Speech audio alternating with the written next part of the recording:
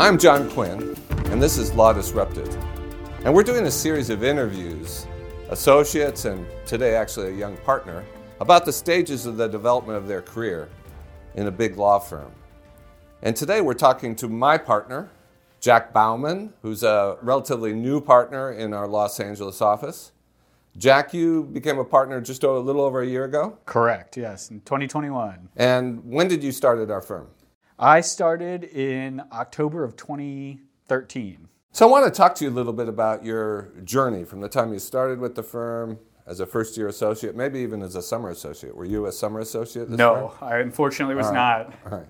So as a young associate starting with our firm, and then you were an associate for what, 7-8 years before becoming a partner last year? Yep, that's right. It was definitely different in the beginning than it was towards the end, but it was a very natural sort of progression in between. I, other than summering at a firm, had never, obviously worked at a big law firm before I came here. I had clerked, and it was kind of surprising to me when I showed up. I was used to clerking in an appellate court where they handed me sort of excerpts of record, and these were all your facts. And when I sat down here with my first case assignment, I was sort of wondering where my big book of facts was going to be. And you learned you had to create that book. Exactly, and that was surprising. Let's start from the beginning as to what your expectations were and kind of how you saw yourself developing as a lawyer. I had heard, and the reason I ended up coming to Quinn Emanuel was that stand-up opportunities were given early, which you never know when you're looking at a firm if that's just sort of a marketing pitch or not, and it turned out not to be just a marketing pitch. So for me... So you did get stand-up opportunities? Yes. By stand-up opportunities, we're talking about opportunities to stand up in court and address a court. Do you remember your first one? Well, I remember my first deposition experience very distinctly because I was tapped to take multiple depositions within 2-3 months of joining the firm, and I had never even sat in on a deposition before, so I didn't really know what they looked like or how they played out. It sounds like we just kind of threw you in. It was trial by fire. Okay. And your first court hearing, do you remember that? I remember my first court hearing. It was a discovery motion in state court, which I still am, not as comfortable in state court as I am in federal court because it's much more the Wild West there, but it was It's interesting. Most people, I would say, they're more comfortable in state court because it's less formal. Yeah, I think that is the feeling for most people. I sort of like the formalities and knowing exactly what's going to happen, but having that as your first experience where you can't predict it was a good learning opportunity. I mean, when you first started out, did you have any experience? I gather you were a clerk, but in your family, had you had any experience with lawyers, your father, siblings or anything? I come from a family of lawyers. All right, so this wasn't totally strange to you. Was not totally strange. I had some idea what to expect. And when you started at the firm, were you at all intimidated at all? No, not so much. I mean, there was the question in the back of your mind of what it's really going to be like once you start working for a big law firm, and you don't know that until you start doing it. But pretty quickly after I started doing it, I realized that I liked it. And so it wasn't intimidating so much as it was entertaining. I mean, so did there come a point after a few years where your approach to the practice, the kinds of assignments that you were getting, changed, your level of confidence grew? I mean, talk to us a little bit about the progression of your own comfort with the sense of yourself as a lawyer and at Quinn Emanuel in particular. Yeah, sort of as I mentioned at the outset, it was a natural progression. So you start sort of focused in on smaller tasks, but every lawyer that I've worked with here did a good job of trying to help me understand how those tasks built into the broader case. And so you start thinking about sort of those smaller building blocks and how they work into the bigger case. And then as you sort of progress and get more responsibility, it's almost like you're building up the pyramid yourself. And so you have an idea of those building blocks of the case, and then you move up to sort of managing multiple of those building blocks. And eventually you're in sort of a strategy position on the case where you see from the top down more how those building blocks come into place and how the case develops and how you want it to move forward. So it really was, natural in terms of You're taking third-party depositions or smaller depositions, but you get that experience and learn how to take a deposition. You're arguing discovery motions, but that gets you before the court, and you start learning how to argue motions. And so then when you're arguing, summary judgment motions, the content is different, but in terms of what you're actually doing and the experiences that you developed doing it on that smaller scale build very nicely. So I can't remember at any point other than those initial depositions where I was put into a situation where I thought, I am wildly uncomfortable with this. I don't have the experience necessary to do it. And so in that sense, it was just a natural progression. I mean, did you feel like you got mentoring? And if so, what form did that take? The firm does a good job of having sort of structured programs. Like I really liked the trial advocacy programs. They give you a really good idea of how these very experienced trial lawyers approach things, and it's hard in other circumstances to tap into all that knowledge. But more hands-on mentoring was where I found the most benefit, and I had great mentors like Sean Morgan and Dale Oliver, Dave Grable, who from the outset were always willing to sort of go to bat to ensure that I got those experiences early on that help build up towards making you comfortable as you get more advanced in your career doing the substantive activities. What was your first trial? A company called Burton Way Hotels. And by the way, how long had you been at the firm when you got involved in your first trial?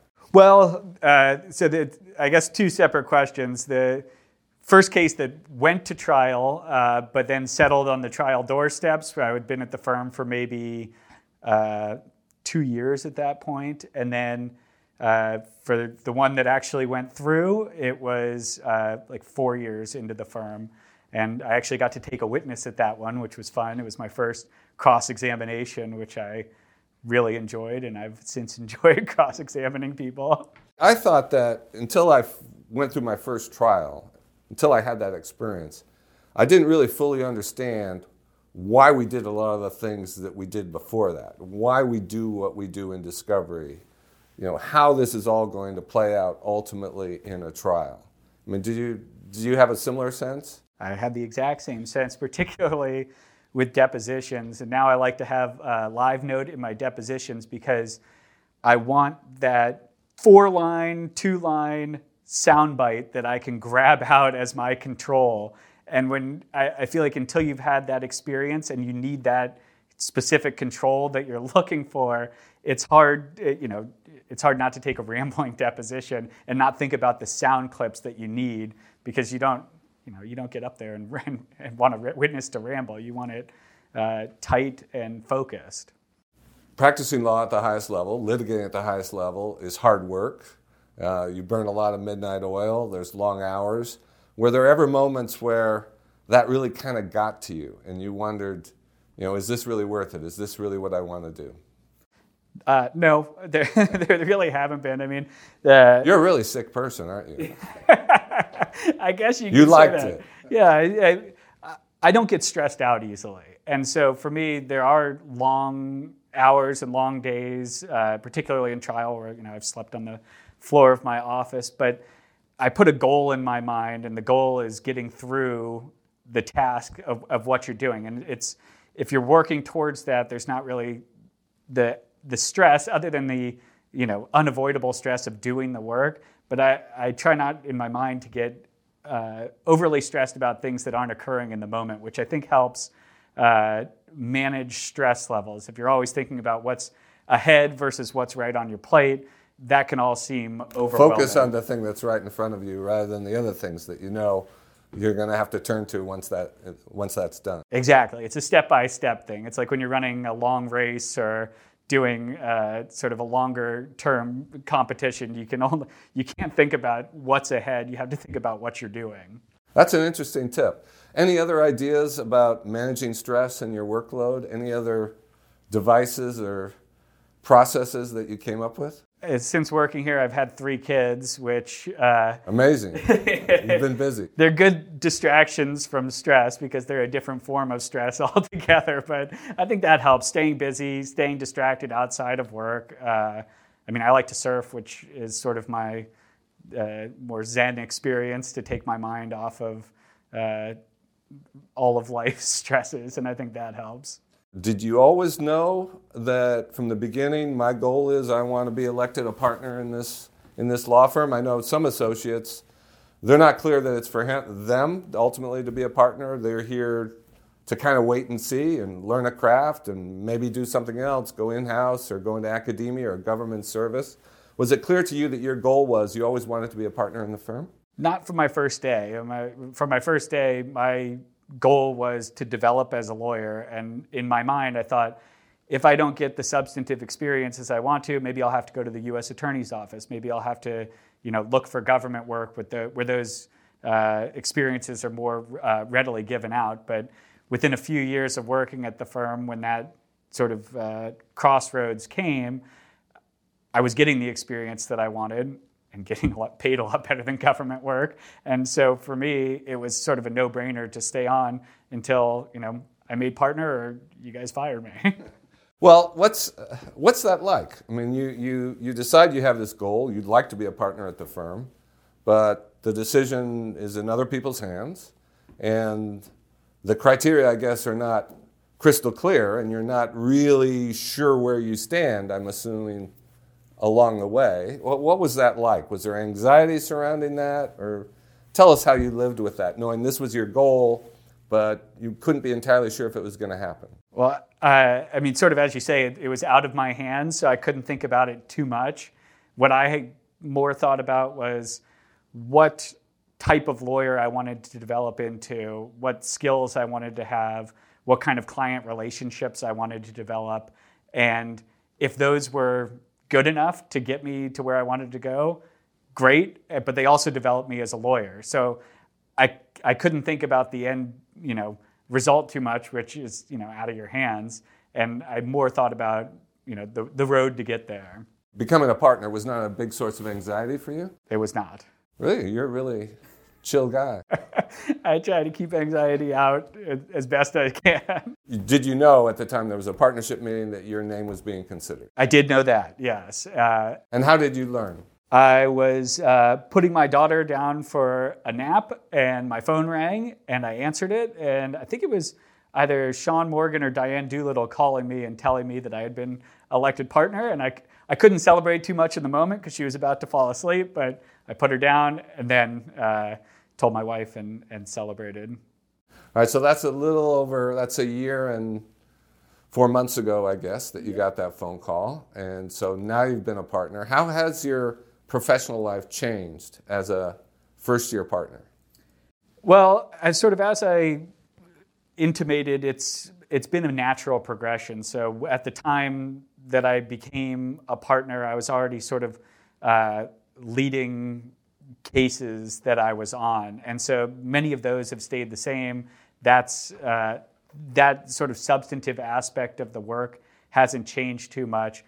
The parts that have changed are, I'm taking on more cases where there's sort of nobody maybe backstopping me like there was before. And so that's new.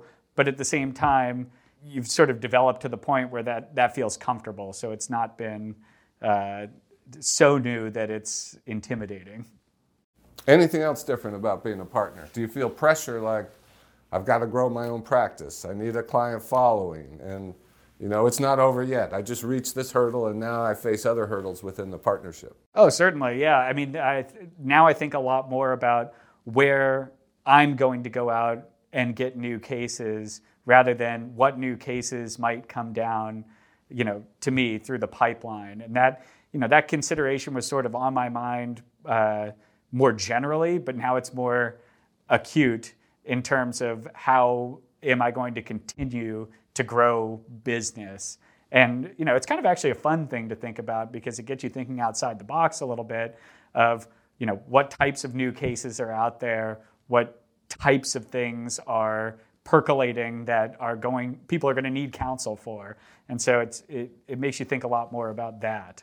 That's new with becoming a partner. Is that fair to say? Or were you thinking along those same lines as an associate? How do I develop a practice, or how do I bring business to the firm? I had thoughts as an associate about how to do that and made efforts towards that, but it wasn't as front and center as it is now. And what are your ideas on that, about how you're going to grow a practice? Well, for me, I do a lot of class action defense work, and some companies are repeat players in that space. So there's one aspect of you do a great job for them, they want you on their next case, and that's a very natural way to grow. And then there's another, which is you sort of get into the minds of plaintiffs' attorneys and identifying what the new cause du jour is that they're going after, and sort of how you can get in front of that on the defense side, either by advising clients as to steps they can take to sort of avoid those types of lawsuits, or identifying folks that are likely to get hit with those, and maybe it's unavoidable. But the plaintiffs' bar is they're very smart, they're very clever, they come up with new ideas every day, and you will see them come in waves in terms of the types of different class actions and cases that are being filed. So staying abreast of that and staying in front of that, I think, is sort of my biggest thought in terms of how you develop that practice continuing forward. What's the most satisfying part of your job now? Ooh, that's a good question. I would say there's always a satisfaction to finishing a big project, regardless how it turns out in the end. But when you set your sights at the beginning of a case on a strategy, and you sort of take step by step by step to watch that strategy play out, and then sort of finally submitting to that strategy in the case. And winning. Seeing the strategy prevail. Winning is the icing on the cake, but there's something just satisfying about seeing this project come together in its complete form, and it's something you've sort of set your sights on from the beginning and actually playing out. And prevailing is the best possible result of that. Well, Jack, congratulations on your career at our firm. It's wonderful to have you as a partner in our firm. And thanks for everything you do for our firm and our clients. Well, thanks for having me on, John. This was great. I've never been on a podcast before. This is John Quinn, and this has been Law Disrupted.